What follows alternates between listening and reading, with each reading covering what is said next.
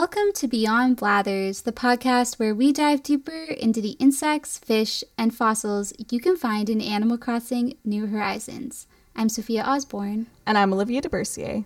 And if you want to support the show, please check out our merch store at beyondblathers.square.site and take a look at the animal stickers and postcards we have for sale. We're so excited to be joined today by Miria Perez, aka Paleontologica, on Instagram and YouTube for this week's episode on the Plesiosaurus. So thank you so much for coming to talk to us, Miria. Hi, I'm so happy to share and talk with you guys about one of my favorite extinct animals. Miria, do you want to tell us a little bit about what your work looks like and what you do? Yeah, sure. So I am called a fossil preparator, and my job is to actually spend time with the fossils themselves. So I spend my time cleaning away what's called the matrix or the rock that's around the fossil and trying to find a way to get that off and also keep our fossils, I guess, in good health, as you might say, making sure that they don't fall apart when they're in collections or on display. And part of my duty also is to kind of show volunteers how to do this too. So it's fun. You get kind of like a leadership role, and it's science and art and, of course, fossils, sometimes dinosaurs. I started out, actually, some of the fossils that I'm most familiar with prepping were marine reptiles. And so I'm so excited to share with you one of the fossils. I guess I haven't worked with Plesiosaurus specifically, but I've worked on a type of plesiosaur from Angola. Very exciting. And where are you coming to us from today? I work in Dallas, Texas. So I'm here, howdy, working on fossils in the museum here. Yeah, great. Well, I'm really excited to talk to you more about your work and, of course, the plesiosaur. But first, we have to check in with Blathers. We always see what Blathers has to say about the animal that we're doing each week. So if you bring a plesiosaurus fossil to Blathers, he'll say, "Ah, yes, the Plesiosaurus is a classic of the ancient reptile world. That long, graceful neck, the wee little head, and the plump, turtle-like body make for a striking silhouette. Incidentally, despite the saurus name, it wasn't actually a dinosaur. Common error, a what? But they were surely a majestic sight swimming in those ancient seas like a long-necked rubber ducky." Oh, I So love cute. that. I'm interested, Miria. I always am interested to hear the reactions of our guests to Blather's description. How would you review his description of the Plesiosaurus? It's pretty good. I'm sad that one of the cutest parts about it, the rubber ducky, is incorrect because I don't know, I'm picturing the ducky's like little head kind of curved, and so like picturing the Plesiosaur's neck curved, which wouldn't happen, but everything else sounds pretty good. Plesiosaurus was one of the first like kind of ancient fossils that people were discovering, like before dinosaurs were discovered and named, really. So it's definitely one of the ancient classics. So definitely give them a good rating for that. And then also it's funny that he says it has like a body of a turtle. And that was something that Plesiosaurus was kind of talked about. It looks like a snake threaded through a turtle. And it kind of does. I see that. And something like I wanted to share with you guys about Plesiosaurus is that it's only one species. And it was thought that there were multiple species within the genus of Plesiosaurus, but there's just one. And it's known from Lyme Regis, where Mary Anning found this Plesiosaurus. And it's actually one of my tattoos. Ah, that's so pretty. But I guess I can share with you also about plesiosaurs because there's so many different kinds when you branch out in that group of animals. They get really diverse. There's two kind of morphs or shapes of plesiosaurs, which are super cool. And they're just very diverse and interesting animals that just dominated the seas in the Triassic through especially the Jurassic, and then they even lived into the Cretaceous, and then they went extinct completely at the end of the dinosaurs. That's so cool. I wanted to ask, for those who might not know who Mary Anning is, could you tell us a little bit about, who she was and what did she do and why is she so important? Yeah, Mary Anning, she's known as kind of the mother of paleontology, one of the first paleontologist, female paleontologist, definitely.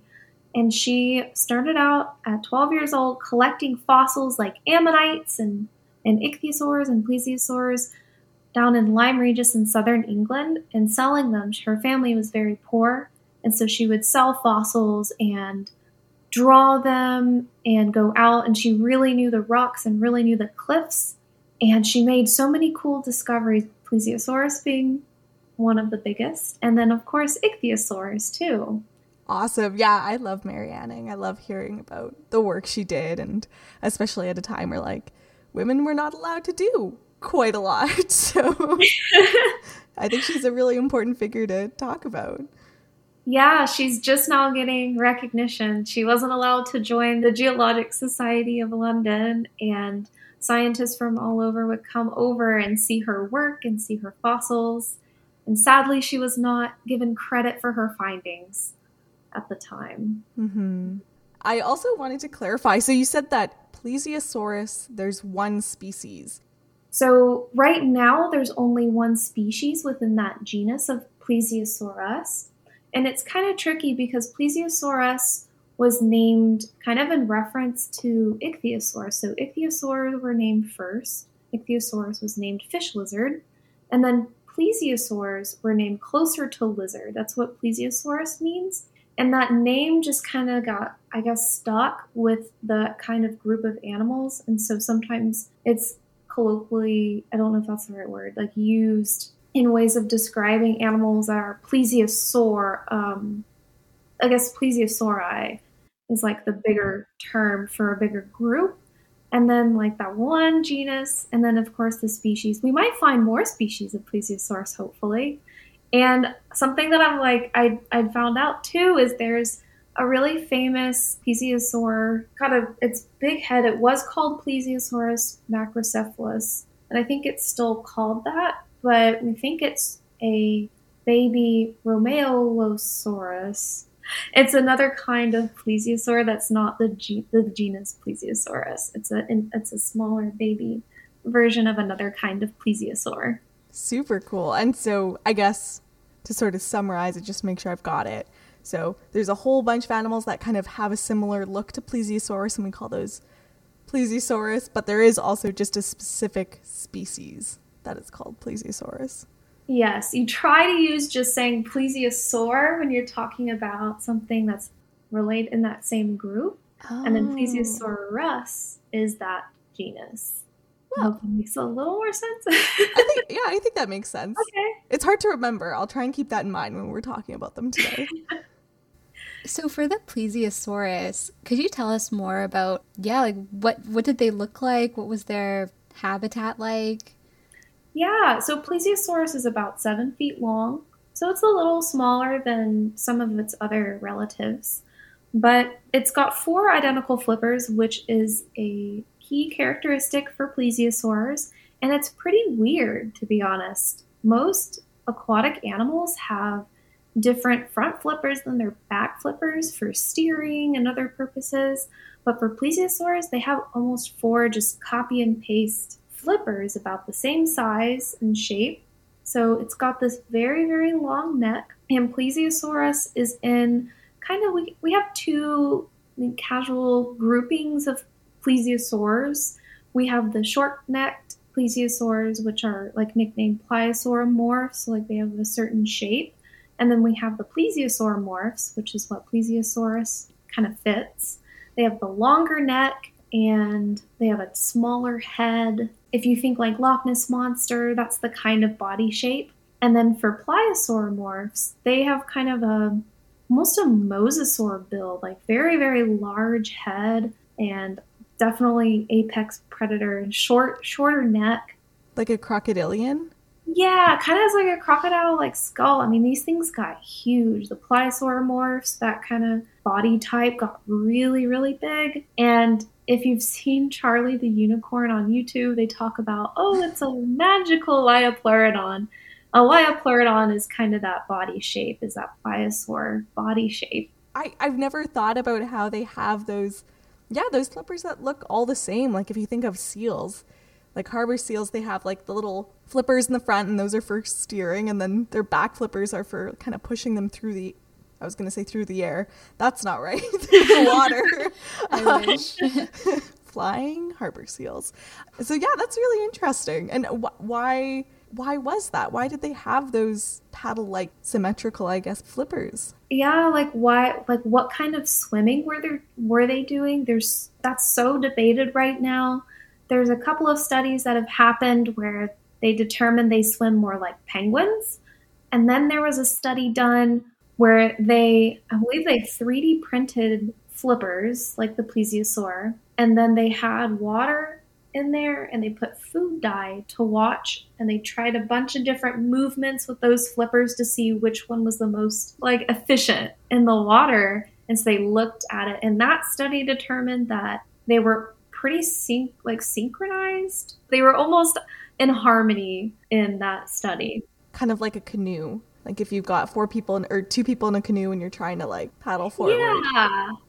They're such weird animals. We have nothing like them today. They're completely, all of their group is extinct, which is interesting because they were such a diverse group. There were so many kinds of plesiosaurs. There's, I think, hundreds of species of plesiosaurs. And they just totally rocked the ocean all over the world. They're found everywhere, from Antarctica, which there's some cool stuff happening there with plesiosaurs, to New Zealand, France, Germany, Canada, and the United States.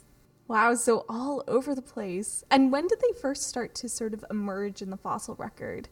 So Plesiosauria originated and diversified in the late Triassic, and all of its friends from the superorder of Sauropterygia, meaning lizard flippers, which is just really cute, they all died in the Triassic extinction.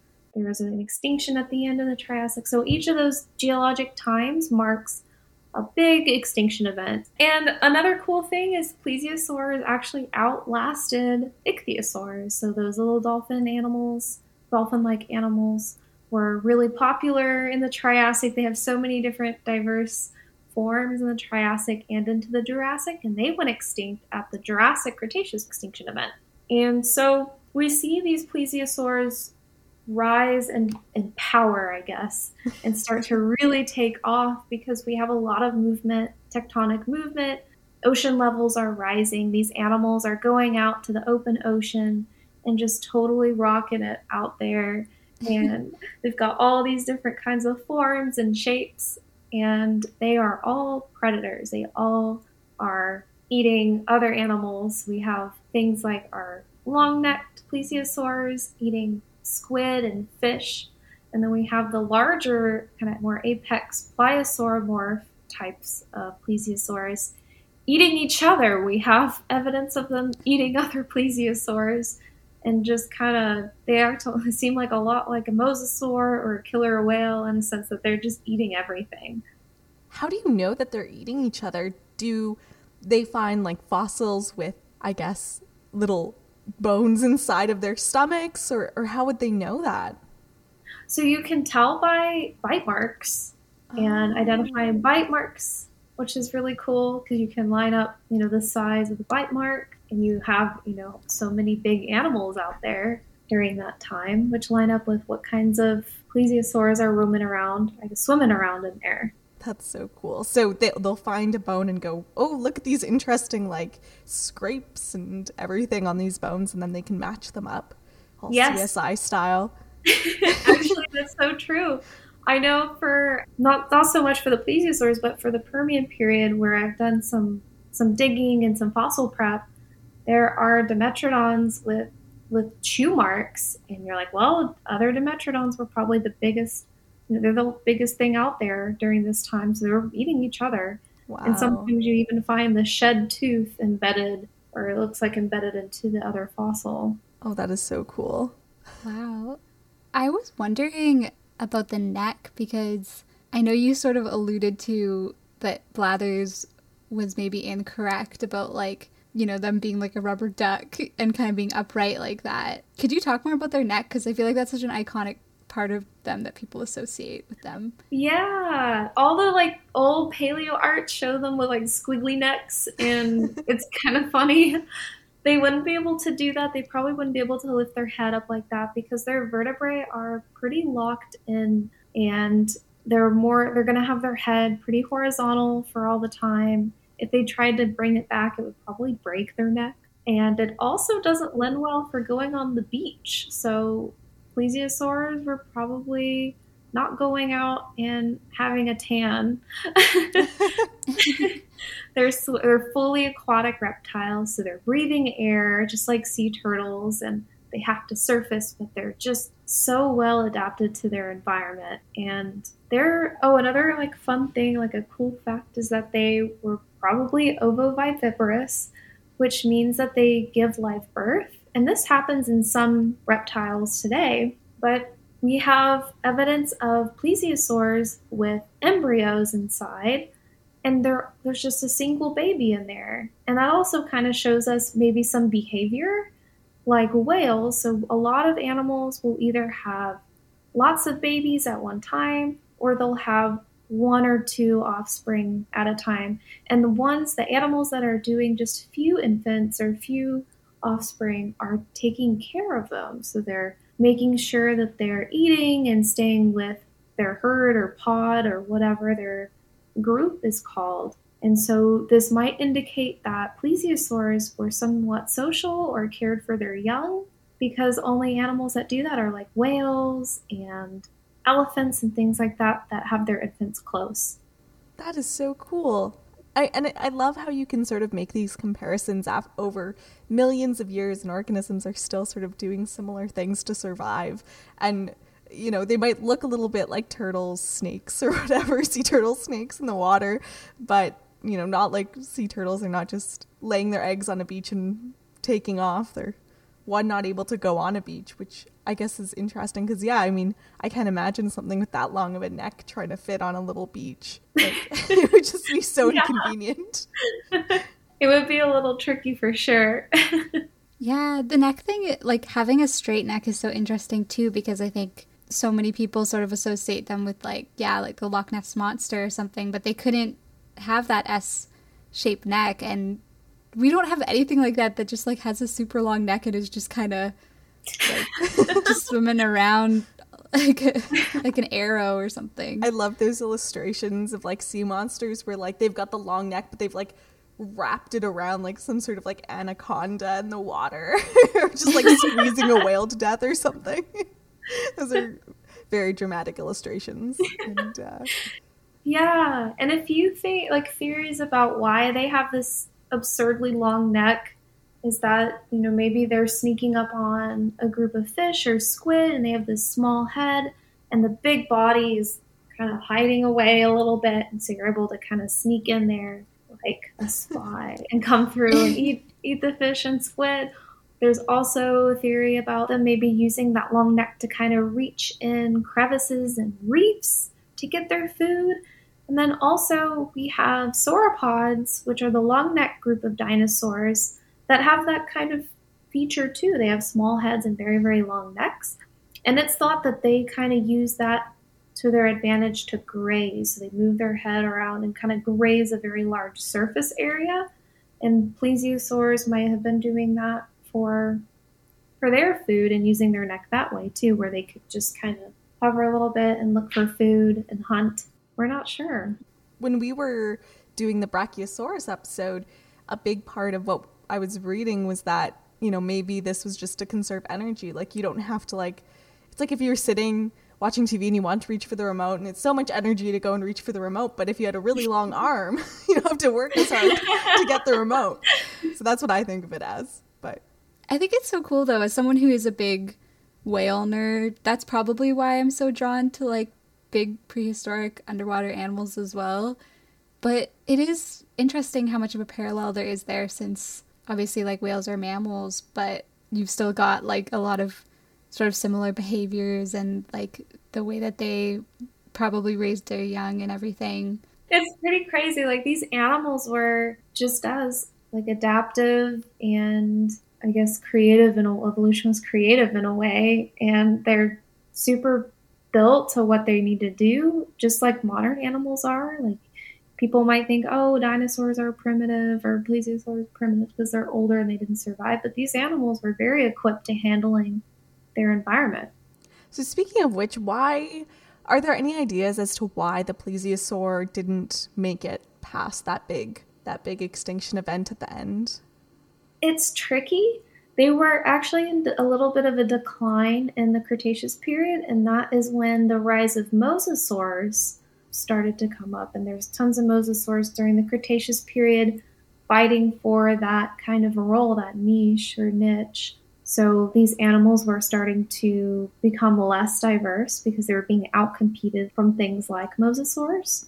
And then during the big extinction event, there are so many different theories about how everything went extinct. Some animals were already in decline by then, but unfortunately we don't have them today. I wish that was not the case, but yeah, that would be a pretty cool thing to get to see on whale watching trips is plesiosaurs. Yeah. I saw that you guys like to talk about dinosaur or fossil drama. Yes. And there's definitely a story with a kind of plesiosaur, well, Plesiosaurus, but Elasmosaurus, or ribbon lizard, was found and discovered by somebody who took it to this big name paleontologist, Edward Cope.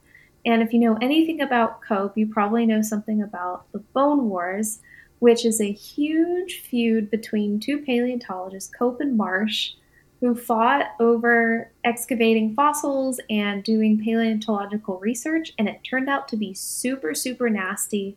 We're talking bribes and explosives and, naming things that aren't a species and destroying each other's fossils, and it's pretty nasty, but entertaining, I guess. But so this Elasmosaurus was brought to Cope, and Cope, he decided to put this fossil together. So he put the skull actually on the wrong end, because this neck is huge. It's very long neck. And he puts the skull on the end because he's using this reference, and he brings his buddy Marsh over to come check it out. And Marsh points it out, like, hey, you got the skull on the wrong spot. And Cope I think he claims that was the moment where they decided to hate each other, because it was just the straw that broke the camel's back. They were just like, nah, no for good. real though. Cope also tried to blame it on his reference that he put the skull on wrong because his reference had it wrong in other spots for other animals. But it's pretty rough, and I know that Cope and Marsh have tried to name new plesiosaurs during their time, but they've now been kind of disqualified as being valid. So in this kind of rage that these two had for each other, they made a lot of mistakes, and to this day there are some naming and fossils that are still being worked on and fixed, really, because of because of a messy feud. This happened sort of around the turn into the 1900s, right? This happened, let me double check, late 19th century. Okay, yeah. And as someone who works in museums now and fossil preparing now, is there still it seems to me like I'm so outside of this, but just from hearing from Olivia on some of these episodes, it seems like there's still a lot of paleontology drama.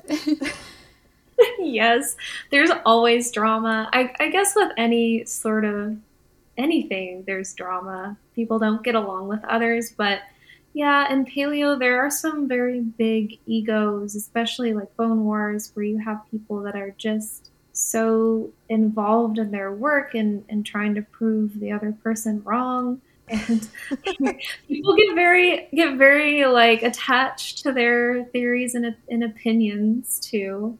And sometimes it gets in the way of science, which is a little unfortunate because, as scientists, our job is to try to, figure out the truth. And sometimes people get really excited about their opinion or, try to find evidence to prove it right. And cherry pick the evidence. But it happens. I'm sure it happens with other forms of research too. But yes, there's a lot of drama.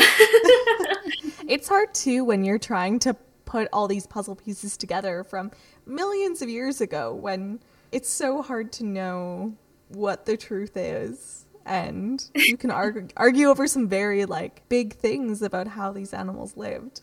And sometimes we will never know the answer because behavior is not a thing that really fossilizes. We can kind of make a good guess, kind of like, plesiosaurs being social animals and taking care of their young. And that's just, the best we can do comparing it with modern animals and how it works now. Was there anything else, any other fun facts you wanted to share about plesiosaurs? Yeah, I guess plesiosaurs, I'm talking about the bigger kind of group. There's a lot. There's a couple of really cool specimens. There's Mauriciosaurus, which I hope I'm saying correctly. It's from Mexico, and it's from the Cretaceous period. And we have skin preserved on it. We've got a stubby tail, which is something that we didn't, I don't think we expected, but it's got kind of this triangular, there's a lot of kind of fat or skin or, some sort of soft tissue preserved around kind of the base of the tail. And then it kind of just forms into a little stub, which is kind of cool because you don't really think about them having stubby tails, but it's really cool. That's super neat. And what does the skin look like? Is it sort of bumpy? Is it more like scales on a fish or smooth? I think it's pretty smooth. And you want to have smoother kind of skin for aquatic living. So like dolphins and whales, they have very little hair. They do have hair, but it's very little. It's to be streamlined in the water. And they've got, I think, pretty smooth and fine skin, but I'd have to double check and look at it. That's a really cool fossil too. It's got like kind of a stockier neck compared to like the long one I think of when I think of a plesiosaur, but its face is almost looks like a shorebird. Like it's got kind of a bigger head, but still a very long snout. Yeah, it's really cool. And I know I talked a little bit earlier about kind of those morphs or shapes. It was part of the classification at first, but now it's kind of not really true because we do have things that are part of that kind of plesiosauromorph or pliosauromorph that kind of overlap in the body forms. Like you have a pliosaur that looks more like a plesiosaur, and so that kind of throws out that kind of grouping.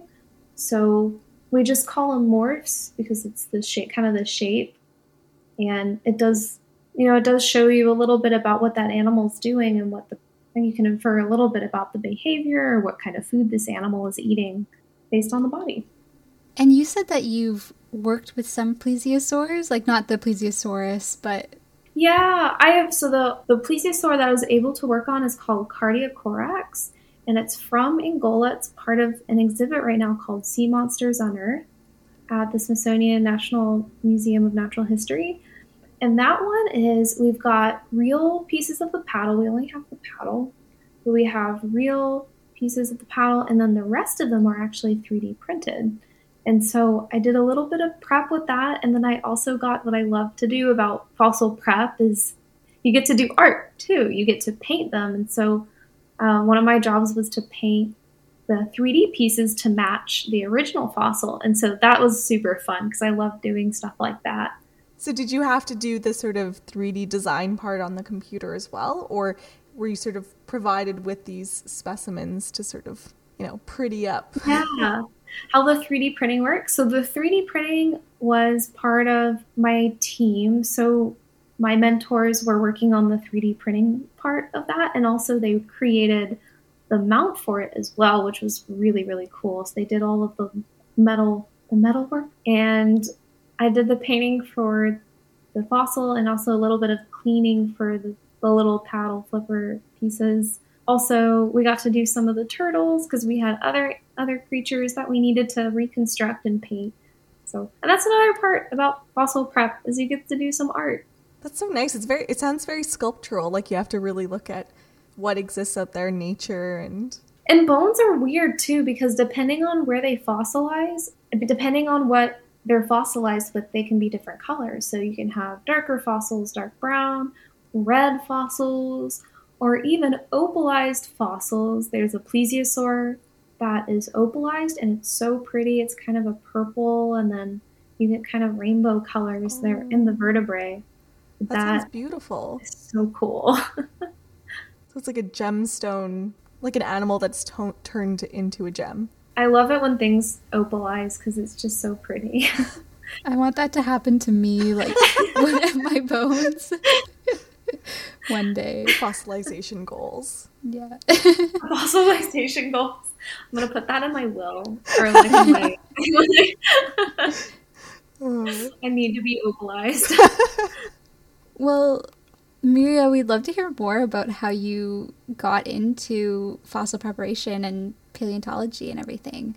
Sure. So I started out, a lot of people in fossil prep start out this way too, but I was a volunteer at my local science museum, the Houston Museum of Natural Science.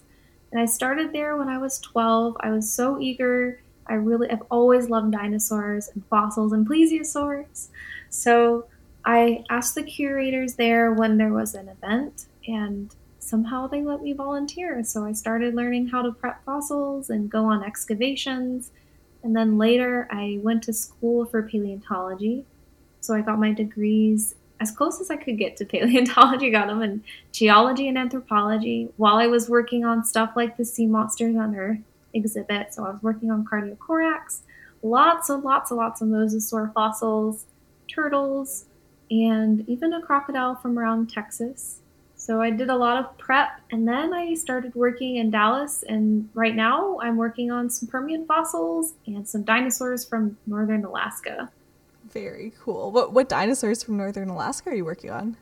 Right now we've got lots and lots of bones from an animal called Pachyrhinosaurus paraorum, and it's this big ceratopsian, like relative of Triceratops, but it's got, instead of those three horns, it has this really weird, we call it a nasal boss, and would have been really thick skin on top of their like kind of face area. So maybe for butting heads or fighting or display. And it's so cool because the fossil itself has all these little grooves, all these like little nooks and crannies. And it's so much fun to prep. Like I love prepping the nasal boss. That is so cool. I love hearing about the high latitude dinosaurs because right now I'm in the Yukon, and so I've been taking like a paleontology class here and like learning about what existed here like way long ago. It's kind of amazing to think of like these large reptilian creatures being able to survive in a climate like this, because I mean obviously back then it was probably milder, but even so it's kind of amazing to think that there were dinosaurs up here, and they find stuff in Alaska and they find tracks. And Yeah, that's so true. It was still cold there during like the Cretaceous period, and these animals were probably staying there all year round and not migrating, so they were dealing with the darkness and the cold. And they could probably self-regulate their temperature to some extent, we think. yeah, they would have had to in the winter if, you know, there's so little light here that they couldn't have just survived on sun alone for sure. We have dinosaurs like Troodon animals, and they typically have very large eye sockets for possibly seeing in the dark and living in that kind of area. Super cool. Oh, love that. And Miria, you've started a YouTube channel now, right? Yeah, I just started a YouTube channel, also Paleontologica, talking about kind of just how to become a paleontologist. What does it mean? What do we do? What kinds of jobs are there? And then a couple of, kind of common questions like what do we do when a fossil breaks? And how do we come up with exhibit ideas and mount things? That's awesome. And I was going to ask, like, how did you sort of start in the SciComm world? Like, was that something you always enjoyed doing, or was there sort of a moment that sparked that? Yes. Oh my gosh. So I have been what's called an If Then ambassador, which is 125 chosen women in STEM from all different careers. And our mission is to inspire young girls, especially middle school age, to stick out STEM and follow their passion in the science and maths. So as part of that, I've been doing so many really cool opportunities. And that's part of the reason why I'm starting this channel is we got to pick a couple of things and projects to promote this mission of ours. And one of them was the YouTube channel I just started, where we've been able to reach out to classrooms and share what our job is about and encourage people to follow STEM. I've done a podcast here. I've done a couple podcasts to try to encourage women in STEM, and I think it's working. I'm really, really happy to see comments from kids or parents saying, "Hey, like we listened or heard your podcast or video, and our kid loves dinosaurs." I'm so happy to hear. Like, it's very hard. It's very hard to stick out STEM sometimes. Myself, I wanted to drop out when I was in college. There were a couple of moments, but thankfully I had a lot of support from friends and families and mentors, and I'm really glad to have stuck it out. Yeah, it's hard sometimes, and it makes a big difference to see people that, I don't know, look like you or have had similar experiences doing the career you want to do. Like, I think when I think about it, the most influential mentors and professors I've had have been people who either have similar interests or are also women, and in senior positions in academia and stuff, it's all so important, and it really does make a difference when you see that. The feeling you get is way different. It's very inspiring. Thank you. I'm honestly like really glad to have all of these opportunities, because I'm now finally able to pay back. I've had so much help and encouragement from all these people, and now I'm finally able to share kind of my story and what worked for me, what didn't work for me for others, and hopefully it'll be easier for somebody to pursue this path. And I wanted to ask too, has there been a moment working in paleontology that was like the best moment ever? Like you were just like, this is why I do what I do. Like, so I think one of the coolest, there's been so many. I've had so many really, really cool things happen, and I'm so grateful for it. There was the opportunity to study with Dr. Q Behrensmeyer at the Smithsonian National Museum of Natural History, not only to study with her for an internship for the summer, but the project there was to study the taphonomy, or the death and burial process of ichthyosaurs from Lyme Regis, where Mary Anning was. So we got to study her fossils. And that was just such a cool summer. We actually went to England and looked at those specimens and looked at the specimens at the museum. It was incredible. I learned so much. I learned what research was all about, because really before then I didn't quite understand what research took. And so it was I learned so much, and to be able to learn from Dr. Behrensmeyer was just a once in a lifetime kind of opportunity. That does sound like an amazing opportunity. Like, how cool. Ichthyosaurs are just, I mean, I think there's something so charismatic about them inherently, and then also to get to look at Mary Anning's specimens would be just thrilling. It was like meeting a celebrity. Yeah. Celebrity fossils. It was so cool. You're just like over there fangirling as the curators are like unlocking the glass and everything for the exhibits and stuff. It was so much fun. I feel like we always like to ask, people who are kind of more experts in this field, and like you've worked in museums, and what do you think of the way that Animal Crossing has brought in fossils and the museum in New Horizons and everything? So I'm not gonna lie, I never really got to play Animal Crossing as a kid. My friends would play it, and for some reason, I don't know why I didn't like go for it, but now I've got the one for the Switch. And when I saw like all the fossils and how up to date like some of them are, like at the time Spinosaurus, they had like the correct, like the newest kind of form for it. I was so excited. I'm like, I'm gonna get Animal Crossing like almost solely for the fossil. But I love it. I really think they did like an awesome job. Like, I love how it's chronological, and the museum's like fun to be in when you're in Animal Crossing, especially like in the insect and fish stuff. There's so much to see. I'm working on like making my house kind of Mary Anning theme, so I got like an ichthyosaur, a plesiosaur, and an ammonite kind of in the front. That's so cute.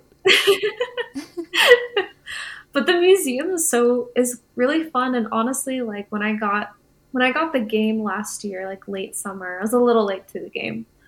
Literally.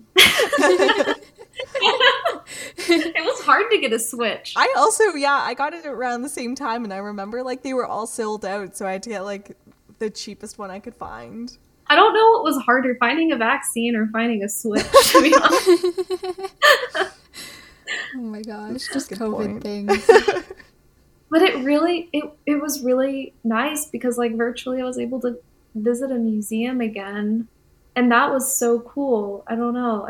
I was working from home a lot, and like on the weekends I'd play it and like, oh, I'm like back in a museum. Yeah. Was there anything else you wanted to talk about, Miria?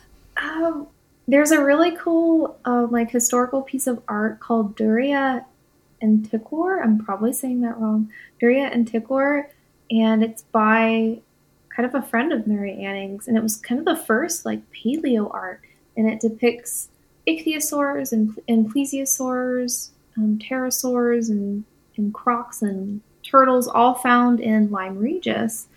And it was one of the first like official paleo art pieces because it showed the whole environment, not just the animal, but the whole environment of the animals that were and organisms that were living during that time. So the artist actually was selling it to help Mary Anning because she was so poor and help fund her.